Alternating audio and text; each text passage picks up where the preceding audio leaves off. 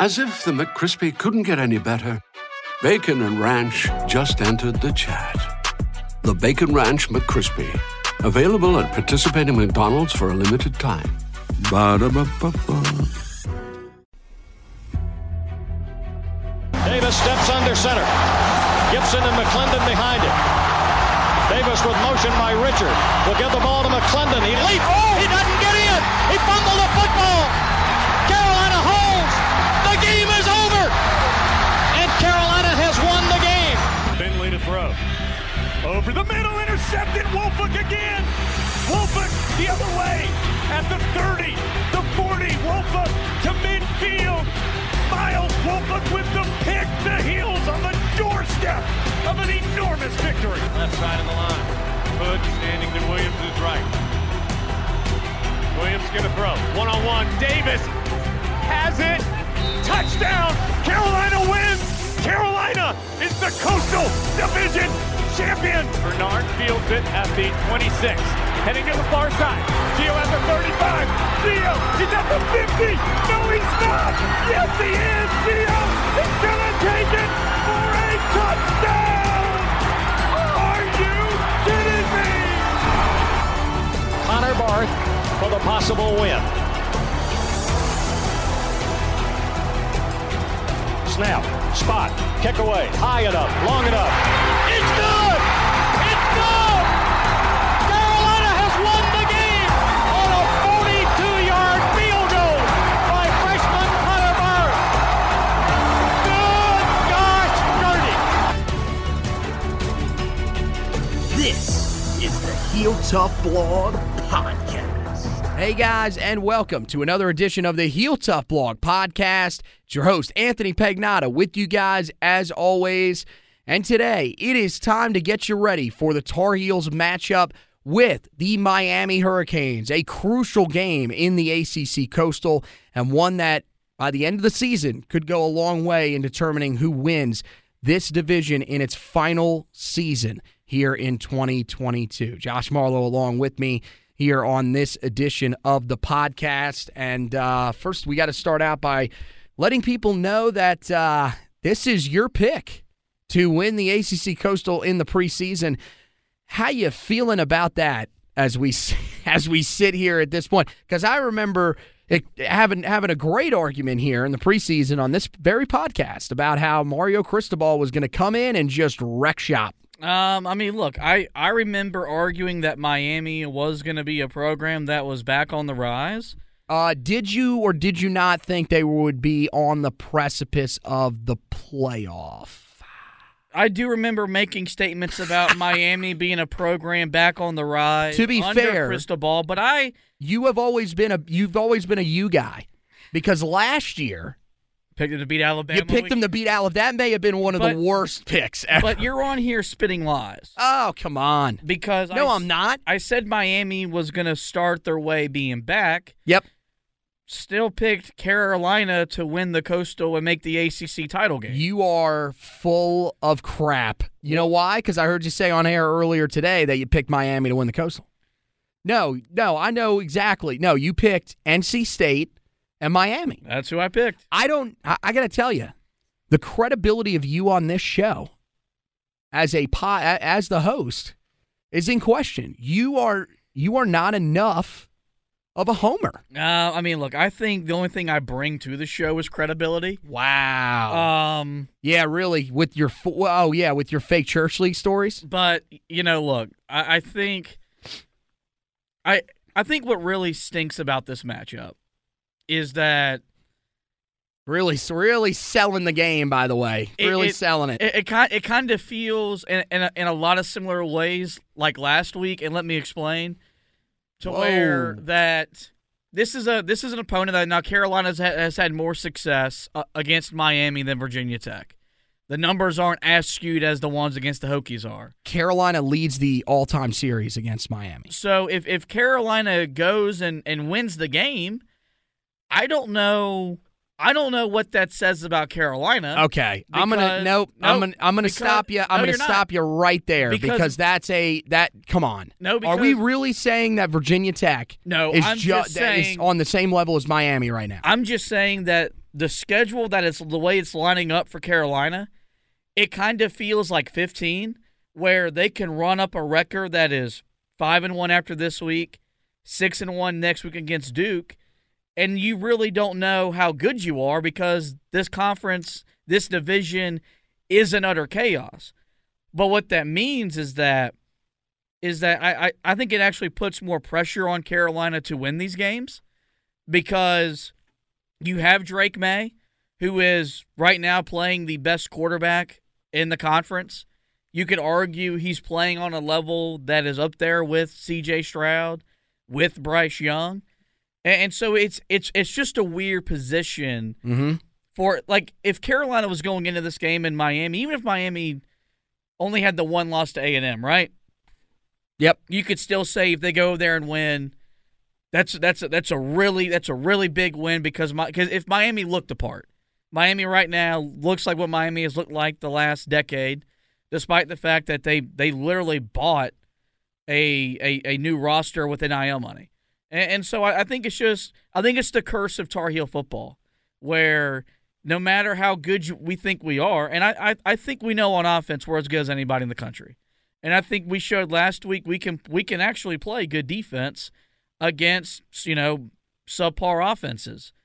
But this could be a situation where Carolina goes and wins the game, and we don't know how good we are because Miami isn't the team we thought they were in the preseason. So we don't know how good. I'm going to tell you, I don't care how good we are in relation to. So you're saying in relation to the rest of the country, right?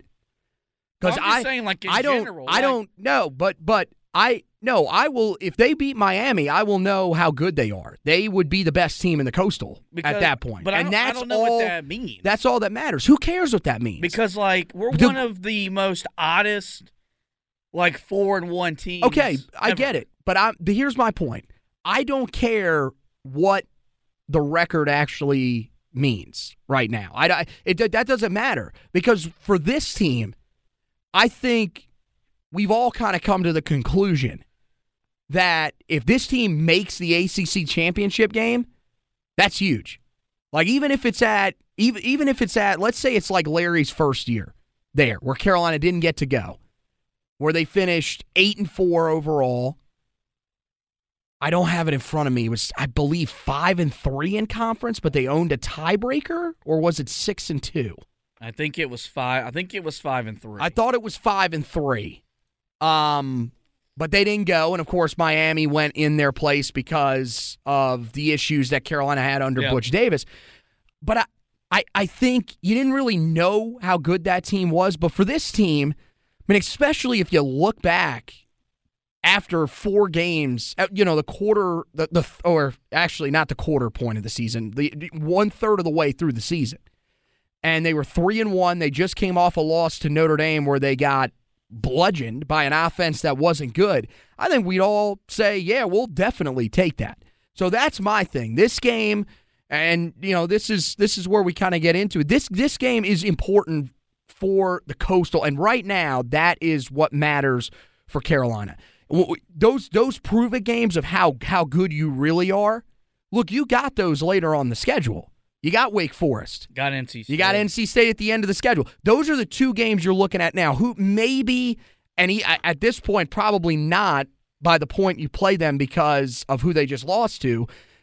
I would say Pittsburgh, but they probably at this point are kind of off the radar after that loss to Georgia Tech.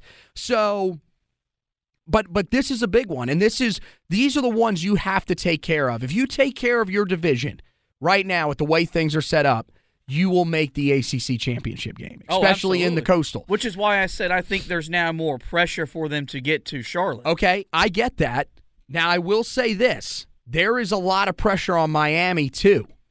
This is a team that Carolina has won 3 straight against. It's a team that Carolina has beaten 5 out of the last 7. And more importantly, it is a team that is coming off of a loss the last time that they played to Middle Tennessee at home. And not only a loss, this was a game where Middle Tennessee, the final score didn't tell you how ugly this game got at certain points. They were in control of that game the entire time in Miami Gardens. That's not supposed to happen to Miami especially a Miami team that most people thought, and look, I was joking with you coming out. You were very far from the only one. Miami was the preseason favorite to win the Coastal for a reason. Yep. But so far, they haven't looked the part. And, let's dive into Miami. All you need to know about Miami, presented by DraftKings. Head over to DraftKings.com. Use the promo code TPPN to bet on this weekend's NFL action. And I think the guy that has the most pressure on him right now, probably of anybody in this game, is Tyler Van Dyke.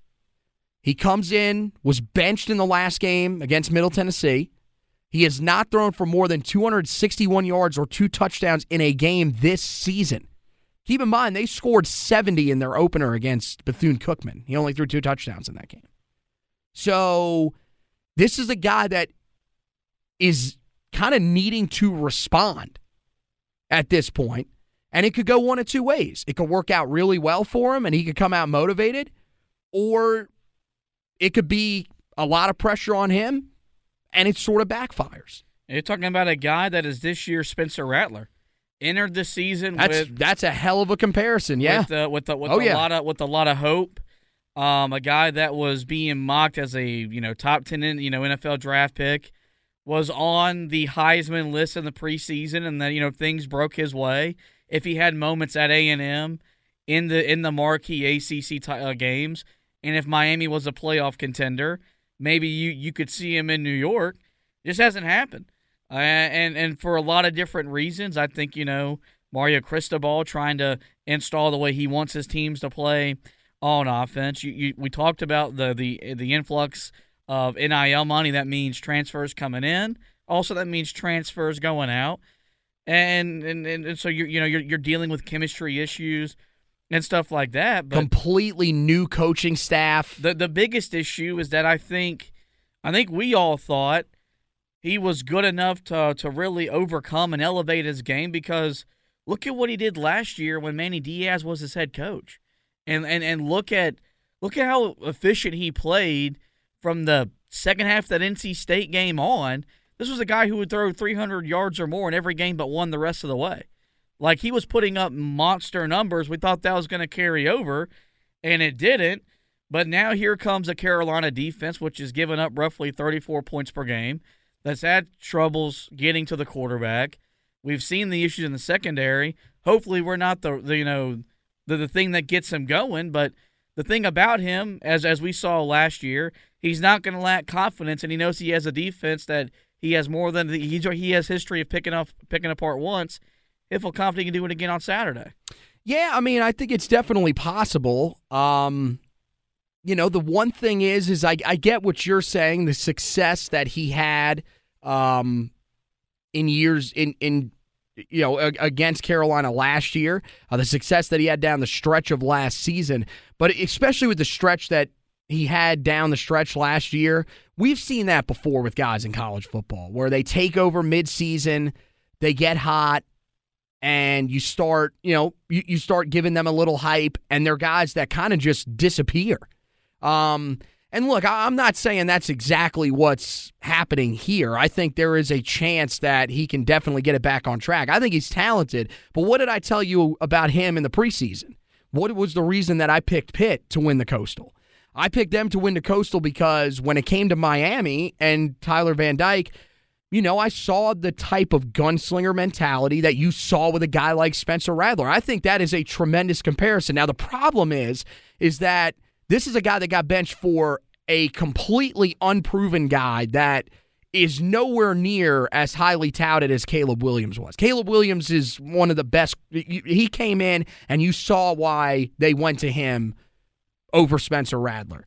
From all indications, Tyler Van Dyke will start this game, and they are not planning on pulling him out of this game. Jake Garcia did not show them anything in that game against Middle Tennessee. He was 10-19, 169 yards. It didn't seem like they were really that thrilled to make it a quarterback battle. The thing about them is they are going to lean on their running game, maybe now more than ever, and they got talent there. So far this season, Henry Parrish Jr., 89.8 yards per game. Remember, they've only played 4 games. They have had 2 bye weeks already out of this. Or no, they didn't play week 1, or week 0, excuse me. So I always forget that because Carolina did play in week 0. But they've had their bye week already. And look, those 89.8 yards, third most among running backs in the ACC so far this year. Yep. So an extremely talented guy. They spell him with a guy in Thaddeus Franklin who already has 5 rushing touchdowns so far this season on the ground. So he brings the power. And look, we saw that speed-power combination when we played Notre Dame, and it hurt Carolina. They did a good job last week, but it's against a Virginia Tech running game that is nowhere near as strong as ones that we saw in the mid to late 2000s, or even really during the latter part of the Frank Beamer era. So I think that is, when I look at at this team, that's probably the area of this Miami team that scares me the most offensively. It's not Tyler Van Dyke in the passing game. Yeah, and I mean, I think you got to look at what Carolina did really good last week, which was the best they've set the edge in what feels like forever. And I think the best part about what they did was that as good as they did set the edge, I still thought they left a lot on tape to clean up, which means that there's a lot of room for them to get better. And that's where it's going to start. Because I think that's still the thing on this defense, is that teams are going to line up and they're going to run the ball at Carolina before they try to throw it. And look at how bad Notre Dame entered the game being able to run the football, and they came out and they ran it right at Carolina because Carolina couldn't stop it. So it's going to come down to Des Evans, Noah Taylor, those guys setting the edge, Ray Vowasik, Kamen Rucker, those guys getting stuff up the interior, and then everybody rallying to the football. I thought that was the best thing this defense did last week, was every time you saw the picture on your TV screen, there were 8 or 9 blue hats in the area. So they were rallying to the ball. They were making plays as a unit. It wasn't asking guys over and over again to make plays one-on-one, because in this day and age, it's not going to happen. And so I think that's going to be the biggest thing, is that if Carolina is rallying to the ball as a defensive unit, that's going to be their best chance. That was what made the 15 defense so good under Gene Chizik, was you always had 8 or 9 guys in the area to make the plays. And I think you saw last week when that happens what this defense is capable of doing. I don't think they're going to go out there and hold Miami to 10 points. I don't think they're going to go up there and give up less than 270 yards. But I do think this could be a unit that can give up 24 points or less and 400 yards or less when they're playing with that type of effort as a unit, not just individually. Yeah, group tackling I think is spot on, because that's something they haven't had enough of. We pointed that out in back in 2019, 20, 21 under Bateman. That was one of the things that they kind of lacked. You had guys that had to tackle in space. And look, I will tell you this, they are a lot better than they were under some of the guys that were defensive coordinators under Larry. That was one of the biggest issues for Fedora-led defenses, was they could not tackle, even with guys around them. This team, the problem is that you got one guy out in space trying to make the tackle. If he misses the tackle, there's nobody else there to sort of cover his behind. So that's something that they definitely have to be better at. And you're right, they did that against Virginia Tech. They strung out a lot of those runs to the edge, which they need to be able to do in this game as well. You have to be able to try to force those guys to the sideline. Don't make it where they can literally go right around, the defense, the end, and that outside is open. That's been a problem for Carolina for years. And I think in this game, we'll see. It's all about, can you get off of blocks? You did a week ago. Can you do it again here? And the thing is their offensive line, look, it's an improved unit. There's no doubt about that. I mean, they're running the ball for 178.5 yards per game. That's encouraging. But this is still a unit that has some issues with allowing pressure. Every one of their interior offensive linemen have allowed at least 9 pressures or more so far this season. As a comparison, Carolina's interior offensive linemen, they haven't nearly struggled as bad as that, and that's with Ed Montelis in there, who we've talked about, has really had his issues at times. So that is the weak area for this Miami offensive line. The question is, can guys like Ray Vowasik, Miles Murphy, Travis Shaw, Kevin Hester? Can those types of guys attack this offensive line unit up front? And even if they don't get to the quarterback, can you provide some sort of pressure? Can you get off of those blocks in the run game and be there to make those tackles?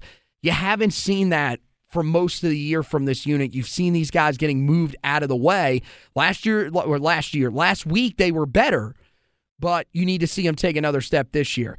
The other area where they are a little weak is the pass-catching group. This was one of the biggest things that people questioned about them coming into the year, and boy, it has been a struggle for them so far. They continue to search for those guys. No pass catcher so far this year has more than one touchdown or 200 yards receiving. Now, to be fair, they did end up losing wide receiver Xavier Restrepo before the game against Texas A&M, and it does not look like he is going to play in this game either. It seems like it will be a long shot for him to play. So they are looking for other guys. Will Mallory, their veteran tight end, he's been solid but not great. Carolina, last week was presented with two tight ends that were off to really good starts to the season. They took both of those guys away. Can they do it again in this one? Because they didn't do it against Notre Dame, and we saw what happened. But they have to be aware of some of these other guys. The other guy I think you have to keep an eye on, Keyshawn Smith at wide receiver, 15.5 yards per reception so far this year. So a guy that can be a little bit of a threat on the outside. Meanwhile, you head over to the defensive side of the ball. And look, this defensive front, nowhere near the unit that we've seen over the past few years. First of all, remember 2 years ago, that defensive line unit was raved about, one of the most raved about in the country, with Jalen Phillips and Quincy Roche on the edge. Carolina dominated them in that game. You would like to see a similar performance in this one from the offensive line against a weaker unit. Jafari Harvey, talented guy. He's off to a solid start to the year, and same thing with Akeem Messidor. But they are the only two guys so far that have more than 5 pressures on the quarterback of anybody on this defense. So this is, and I mean, we're talking about Kamen Rucker had 4 quarterback pressures a week ago. So, I mean, you're talking about a team that is not even remotely pressuring the quarterback. That is one area where Carolina has to be able to take advantage. At linebacker, they've been okay, not great. Corey Flagg Jr.'s had a pretty solid start to the season.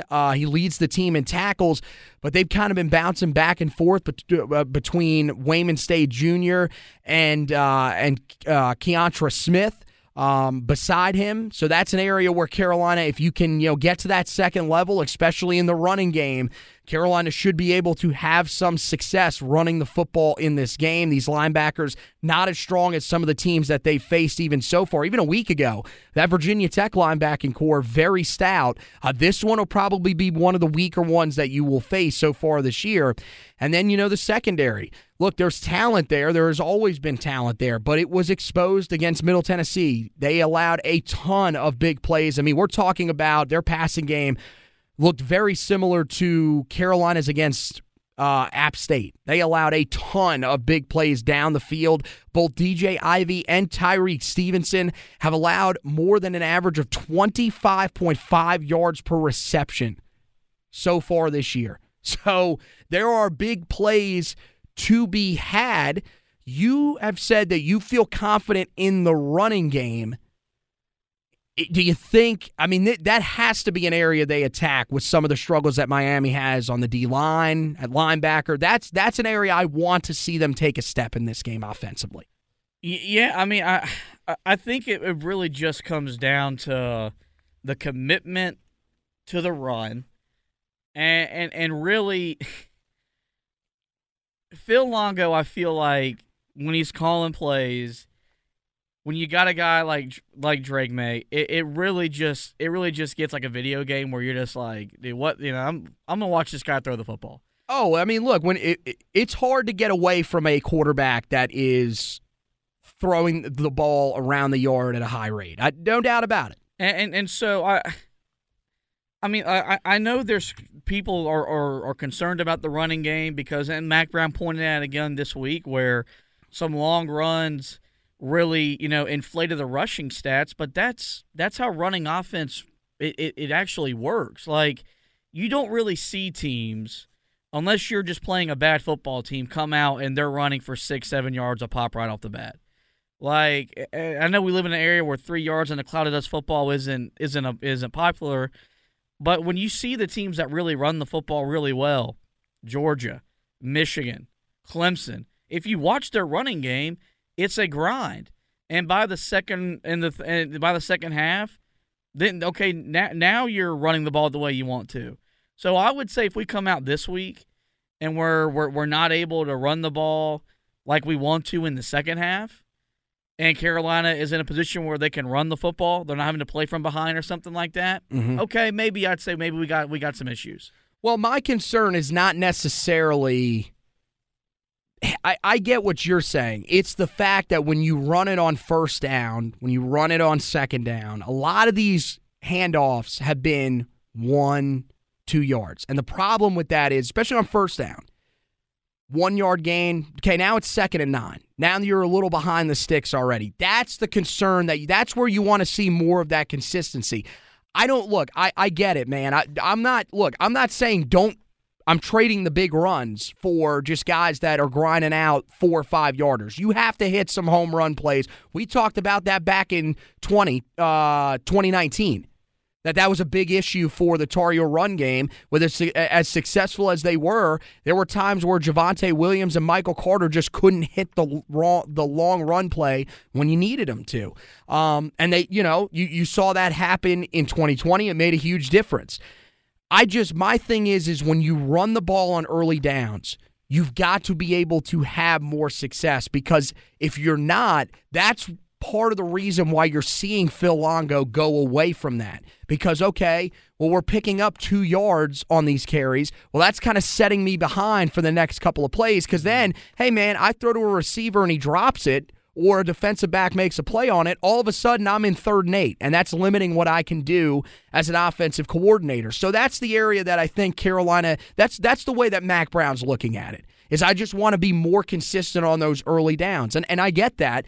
But yeah, I mean, look, this is the thing. It is so hard to criticize this offense when you see what has happened to this team on the defensive side of the ball at times this season. So it feels like you're nitpicking. But yeah, that's an area where I think you've got to demand a little bit more from that group. You've got to demand a little more consistency from them, and it's both the running backs and the offensive line. And look, the running game, that's our first of the Tar Heel storylines. I think the other one is when you look at the offense, are they able to sort of continue the rhythm that they had a week ago? Because against Notre Dame, you put up 32 points, you put up 367 yards of offense, but it wasn't really a pretty game. They went 6 straight drives without scoring. It was kind of a stagnant offense at times that was really based on big plays. Looked a lot like the 2021 offense. What you saw last week is what we've been used to so far early in the season. Carolina has to be able to carry that over into this game against Miami, because I'm with you. I saw some good things out of this defense, but I still feel like this is a game where Carolina is going to have to score, and in order to do that, you've got to move the ball consistently. Yeah, I mean, look, I don't know if they're going to see another defense that poses the challenges that Notre Dame did until they play NC State. I don't think you'll see it this week. Definitely not physically. No way. You won't see it against Pittsburgh. You won't see it against Wake Forest. And oh God, no. And so, I would say yes. I think with this offense, you should be at a point, especially in the division that you're in and the teams you got, where they should march the ball up and down the field at will. They should. And this Miami defense, this isn't. They don't have the same. They've got talent, but they don't have the dudes they've had in the past. And even those dudes, Carolina was able to really have a lot of success with them. So, yes, I would expect them to go out here, and I expect them to score 35 points or more. I expect them to give me 400 yards of offense or more, because that's how well they're playing. And this opponent, I think, is not going to show as much resistance. And as I've really said all year long, I think Phil Longo has really developed and grown into his own as offensive coordinator. Mm-hmm. And I don't think he's forcing plays to happen.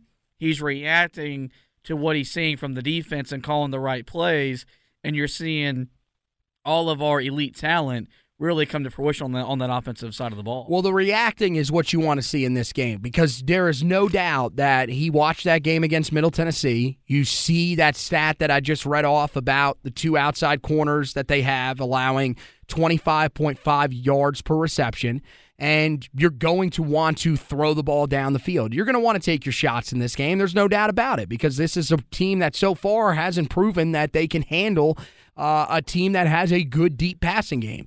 But you want to see Phil Longo be, the Phil Longo that we've seen so far this year, not relying on those big plays to carry your offense. Because if there was one thing outside of the red zone issues that you could probably critique about Phil Longo in his first 3 years at Carolina, it was that at times he got big play happy. There's no doubt about that. But I think this year you're starting to see a guy that, as you mentioned, is really settling in, is realizing that, hey, we've got so many tools in this offense. We've got a bunch of different guys that can do things after the catch. Or even, look, we don't have to, if we're hitting a big play, it doesn't always have to be with our outside receivers or even with Josh Downs.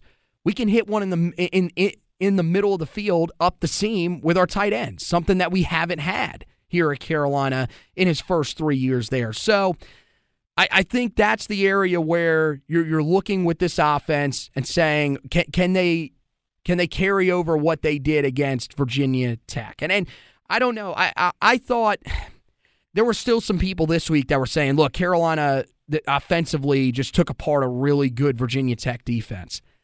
I think they're a solid defense. There's no doubt about that. I was very impressed by what the offensive line did up front. But I don't think that Virginia Tech defense is really as good as the numbers would lead you to believe, because I think they had drawn some matchups that favored really well to give them some really good-looking stats. This is a team in Miami that I think you're right. I think they are not as talented as they've been in the past, but they are still one of the more talented defenses that you will play all year, because, frankly, there aren't a lot of talented defenses in the ACC. There's not as many talented defenses really in college football, but especially in the ACC. So Carolina's got to be able to manage that. Don't get big play happy in this one, Phil Longo, and I think you'll be fine. The last one is look, can this defense carry over what they did a week ago? Or is this what we saw last year? I have been saying this the entire week, and this is my concern with this team defensively. I was telling our guy, Tar Heel Tommy, our new sales guy here at WFNZ, I was telling him about, look, the thing that I worry about is we saw this from this team a year ago. Carolina came out, they destroyed the Duke Blue Devils in a game last October, early October, and I was one of those people that was wondering, hey, has this team turned a corner? Because that was as dominant of a performance as you get from the Tar Heels up front. But that wasn't the case. Carolina just faced a bad offensive line that was clearly worse than I had thought.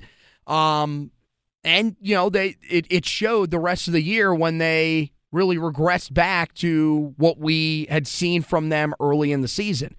With this group, even if they don't even have to be exactly what they were a week ago. That's asking a lot, because you're not playing an offense that is that bad. But can they be an average? I don't even want to ask for above average, because that might be asking too much. Can they just be an average, a mid, as the new generation likes to say? Can they be a mid defense?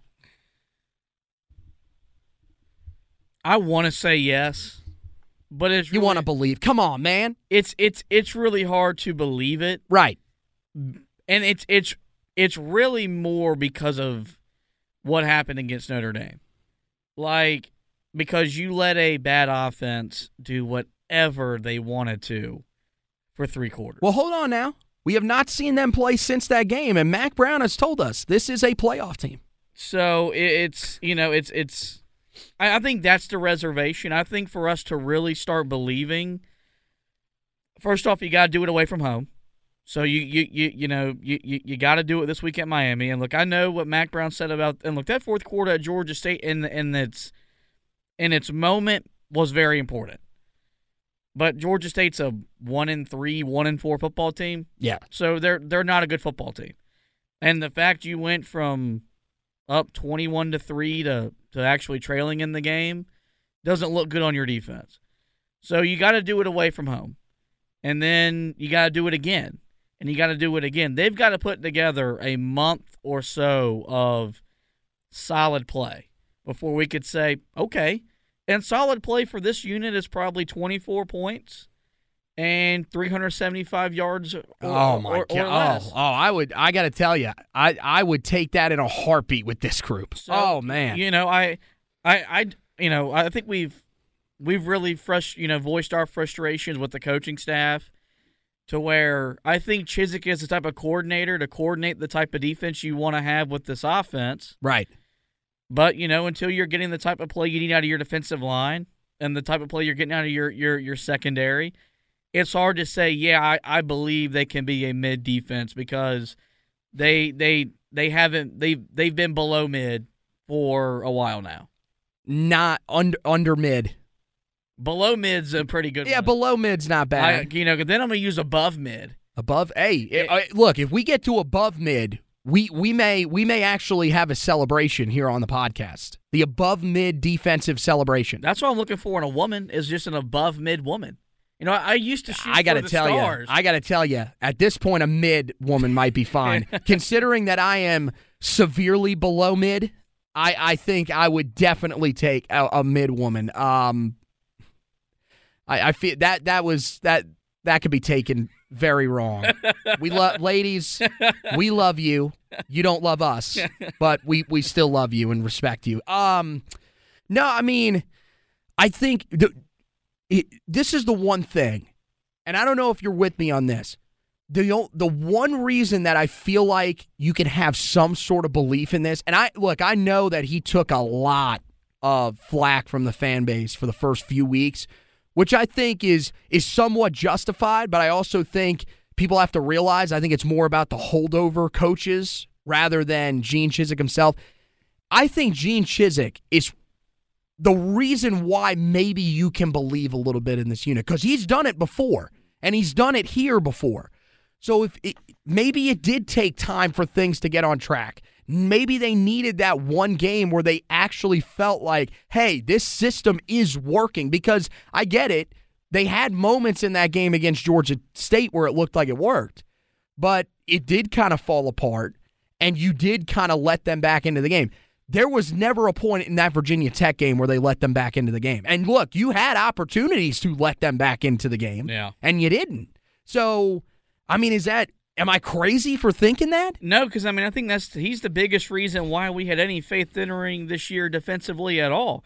I think the frustration really came from when you go back to 15 and he was dealing with a lot less talent and a lot less depth. Mm-hmm. It was kind of immediate where you could tell he made an impact. And that didn't happen to start the year where it didn't feel like what he was trying to instill, what he was changing was making an impact. So I think that was why. And look, I was never. I mean, yes, I did think I tweeted in some frustration, put his ass back in a TV booth. But I never lost. No, you would never do that. Like faith in the idea that, because I think he can coach. Like, I trust that he can coach, and I don't think he's up there actively putting these kids in a position to fail. I think, more than anything, is that, and he'll never admit this, neither will Mac Brown, there was an adjustment period. Coming back out of TV, calling defenses, because working with coaches on that staff that he had never worked with before. Because even though he's been out of the game, I think it was 5 years, the game has still evolved a lot in 5 years. And so he was definitely. He was maybe adjusting. And so, it's going to take a lot for me to ever come on here and say I don't have a whole lot of faith in the guy. Because even when everything broke down for Larry Fedora in 2016, it wasn't really the defense. No. It was on the offensive side of the football. The defense was keeping them in the games. So he's the biggest reason to keep you optimistic. I think we were all discouraged because we saw him come in and reinvigorate a bad defense overnight. That didn't happen this go-around, and we're already questioning the direction of the program under Mack Brown. When the defense doesn't look any better, those questions are only going to raise. Well, I think one of the differences I think that it's showing is that the problem for Vic Koning's defenses weren't that they weren't aggressive enough. That team was too over-aggressive, but Gene was able to channel that aggression into turnovers, and that was the biggest issue for him in 16. The turnovers disappeared, and, Carolina, like you said, there was, weirdly enough, there was a conversation about this today between some of the Tar Heel fans that I'm in a group chat with back and forth, and they were saying the biggest reason that 2016 things fell apart was the Mack Hollins injury. And yeah, that's 100% true. Yep. Even with that defense, they had one interception the whole season. Yeah. And that defense was still a very solid unit. With this group, I just wonder, they talk so much about how they needed to be more physical because, Jay Bateman recruited a lot of guys that were athletic freaks. They weren't guys that were built in the weight room. They were athletes. And look, part of that is that, as you mentioned, and this is part of the adjustment for Gene as well, you got to have some of these athletes out there now. Mm-hmm. Because some of these guys that you're facing at tight end, Michael Mayer, dude, they didn't make tight ends like that back when Gene Chizik was coaching for a national championship on Mack Brown's staff at Texas. They didn't roll those types of dudes out there. So, yeah, there's an adjustment period. I think you're right about that.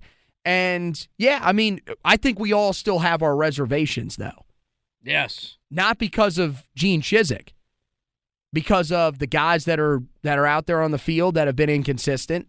And for me, it's still because of these position coaches. Yep. But the reason to believe is because of Gene Chizik. And I think you have to even give him a little bit. It's Charlton Warren is helping to set up that defense as well. So those are the two guys that I think you should believe in. We're going to take a quick break. We'll hear this week's ad from DraftKings. And then, guys, when we come back, we give you keys to the game and our predictions for the game down at Hard Rock Stadium. Stick with us here on this edition of the Heel Tough Blog Podcast, back right after this. The NFL action is in full swing at DraftKings Sportsbook, an official sports betting partner of the NFL. We're talking touchdowns, big plays, and even bigger wins. New customers can bet just $5 on any NFL team to win and get $200 in free bets if they do. Check this out. In addition to the usual bets, everyone can boost their winnings with DraftKings stepped-up same-game parlays. Look, man, I'm a Giants fan, and you know right now, with my team at 3-1 and with the way that Saquon Barkley is playing, I have to get on there and bet on my guy in a contract year where I know, of course, he's going to stay healthy and he's going to get that big contract. We all know how it works. To make things even sweeter, you can throw down on stepped-up same-game parlays once per game day all season long. Download the DraftKings Sportsbook app now and use the promo code TPPN to get $200 in free bets if your team wins when you place a $5 bet on any football game. That's code TPPN only at DraftKings Sportsbook, an official sports betting partner of the NFL. Minimum age and eligibility restrictions apply. See show notes for details. There are plenty of ways to find out everything that you need to know about Tar Heel football and basketball. Just go to Facebook, search at Heel Tough Blog, and find the Heel Tough Blog Facebook page and like it. When you do, everything, the articles, the podcast, all in one central location on your timeline. Not a big Facebook user? Head over to Twitter, at Heel Tough Blog on Twitter. Make sure you give it a follow, and you can follow the personal pages of our talents here at the Heel Tough Blog, at HTB Anthony for Anthony Pagnotta, myself, at HTB_Josh for Josh Marlowe, and at Hack Zubbard 2 for our recruiting analyst, Zach Hubbard. Hey guys, welcome back in Heel Tough Blog Podcast. Anthony Pagnotta, Josh Marlowe with you. Well, let's get to the keys to the game for this game against the Hurricanes as the Tar Heels look to go to 2-0 in conference and 2 big wins over Coastal opponents. First of all, I think the biggest thing in this game for this defense, they have to slow down the run in this one. I said it. This is a Miami offense. They're averaging 178.5 yards per game. They have one of the more underrated running backs in the ACC in Henry Parrish Jr., and this is, a quarterback right now in Tyler Van Dyke that is struggling, that has been benched, as recently as 2 weeks ago. So I think Carolina needs to put the pressure on Tyler Van Dyke in this one. Make him beat you, because as we've seen so far early in the season, he is a guy that is forcing things and has has turned the ball over and made some mistakes. Yeah, I mean, all the things that you got to do good at home defensively, they kind of go up a notch on the road. And so it does start with being able to stop the run. Because I do think, Miami does lack confidence in that passing game right now. So they're gonna want to run the ball.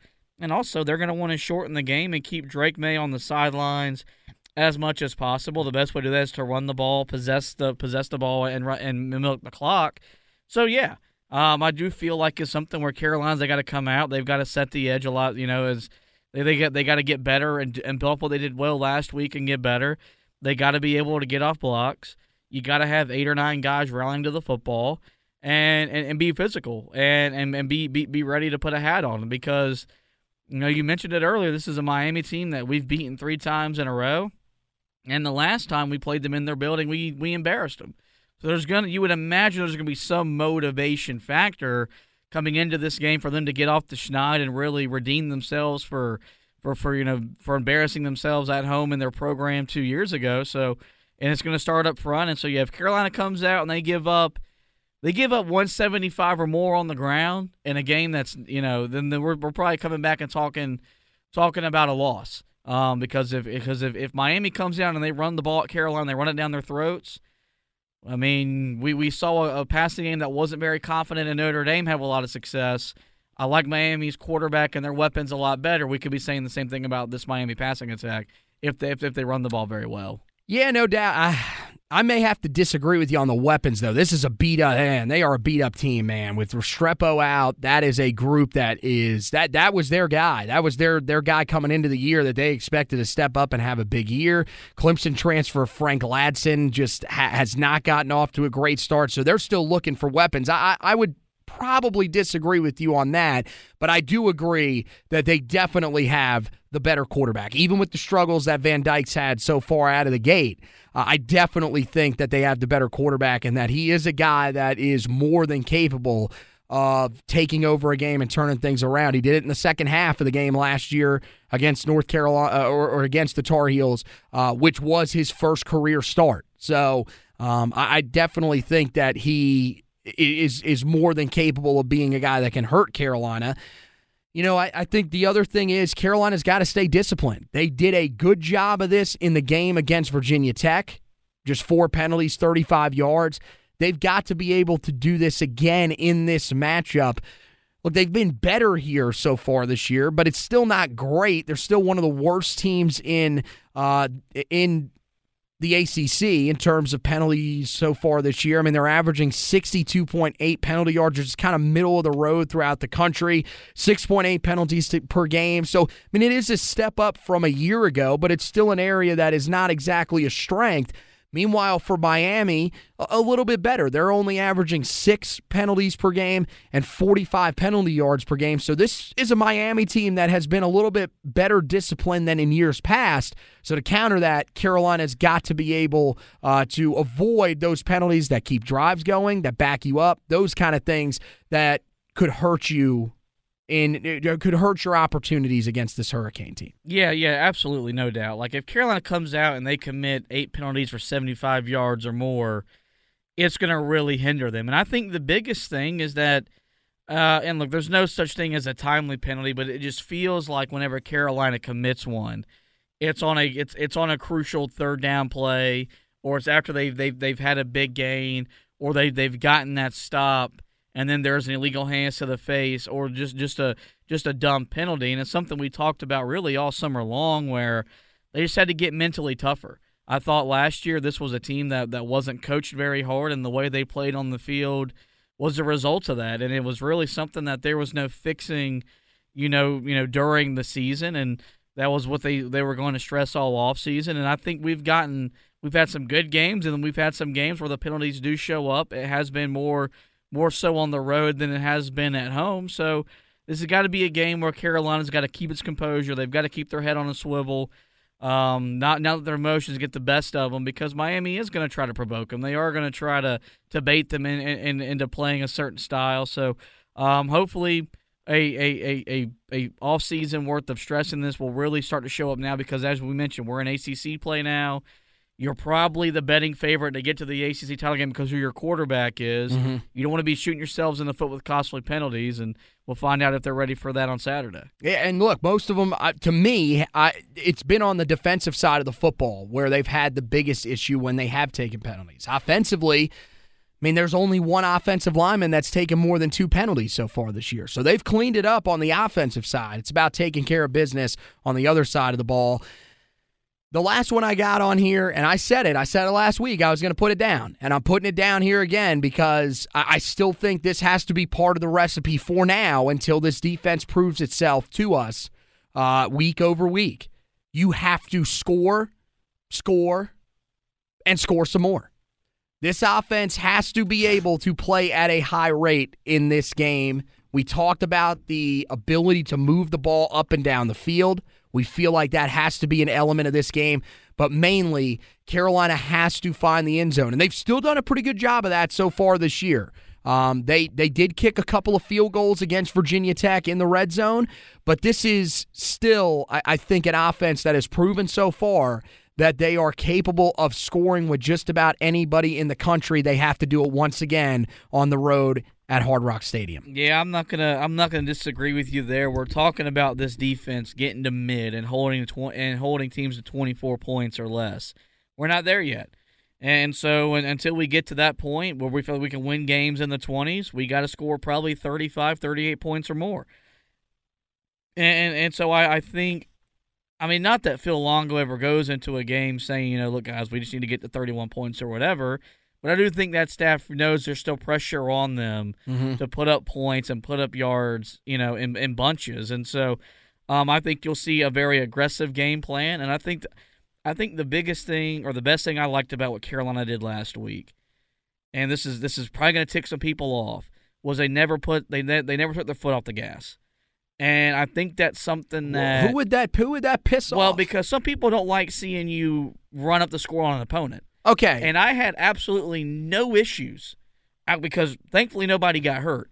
I had nothing wrong with Mack Brown sitting out there and kicking a team's ass. Well, this was the problem that I had with it. It wasn't that they were scoring on them. I don't care. I want to score as many points against them and just about every other ACC Coastal team whenever we play them. I don't like the teams that play in the ACC Coastal. It's just that simple. Like, what are you going to take your foot off the gas if you're blowing State out? No, I want 150. Well, they're in the Atlantic. So, but I'm saying the Coastal and your rivals are you should never want to first of all, in modern-day college football, you should never take your foot off the gas. And if anybody's saying that, I will submit to you the fourth quarter against App State.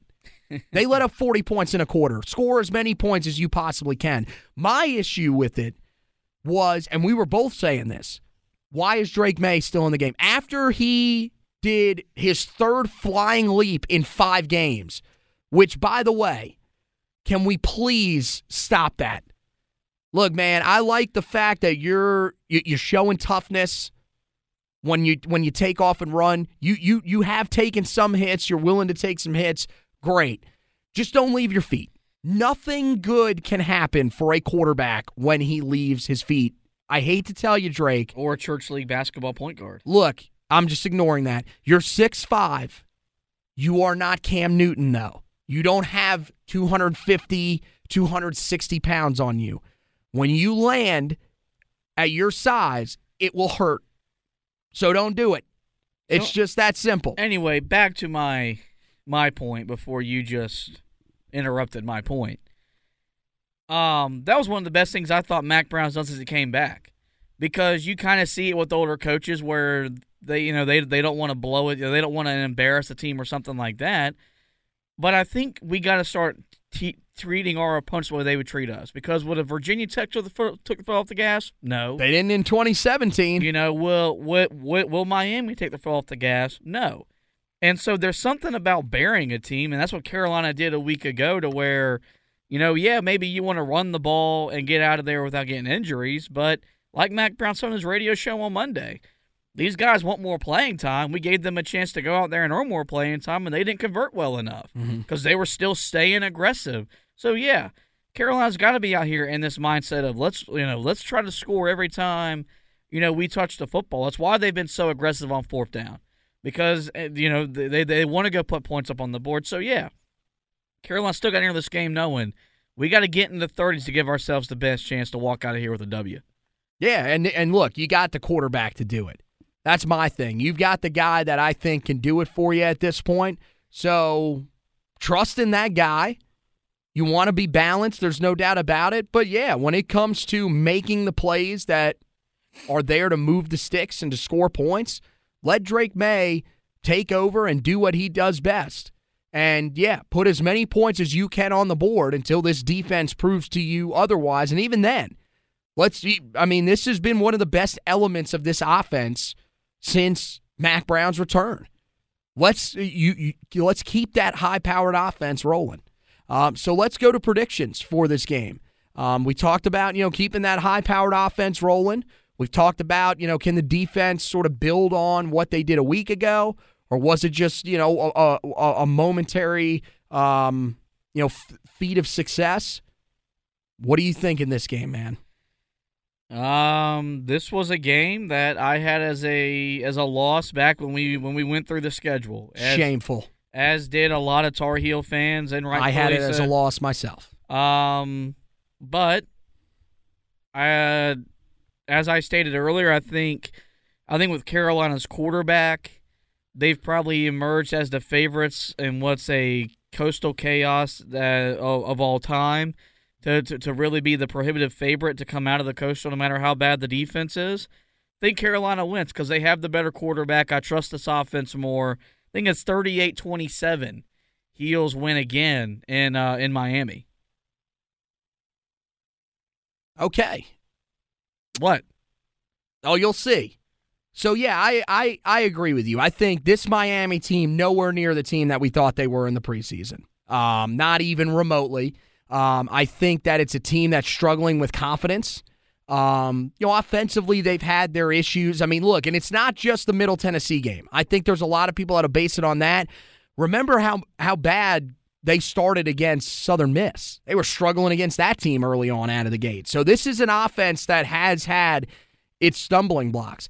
For me, Carolina has to get out to a fast start in this game. Put up some points early, get a little bit of a lead, and make this Miami offense have to come back on you. But you've still got to keep your foot on the gas and run away from them. I'm with you, man. Carolina's got the quarterback to win this division. And I think a lot of people feel that way at this point. He's a guy that we've asked him to prove it to us every single week, and he's done so. So I don't feel like we even have to ask him to prove it to us at this point. I think we just know that this is a dude that is capable of doing it, and I'm counting on that for Carolina. I'm with you. I still think there's questions defensively, and that's why I like Carolina. No lie. The score I was thinking of earlier, 38-27. I like the Tar Heels over Miami. That was the exact score that I had in my head. So both me and Josh like the Tar Heels to get to 5-1 on the season, 2-0 in conference.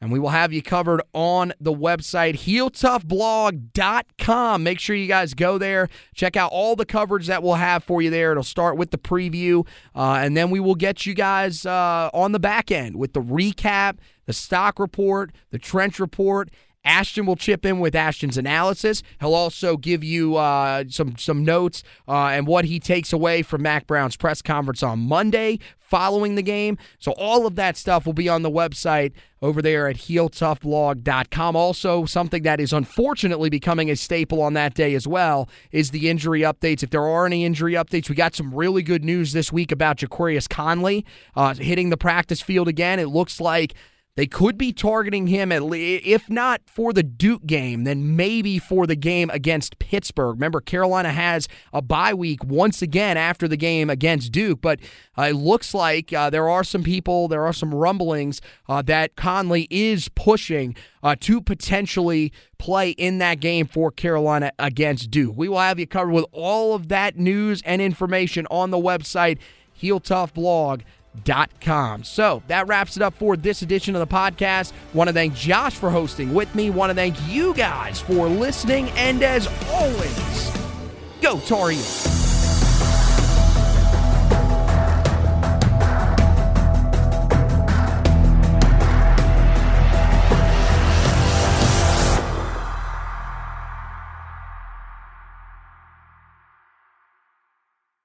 Hey guys, Anthony here. We want to thank you guys for listening to this edition of the Heel Tough Blog podcast. If you could, make sure you head over to wherever you listen to your podcast, find out where you can rate, review, and subscribe to the podcast, and go ahead and do that for us. The rating and reviewing, that helps us to move up some of those rankings, and the subscribing, that is for you, so you don't miss any editions of the podcast coming up. We look forward to you being a part of the Heel Tough Blog podcast family moving forward, and thank you once again for listening to this edition.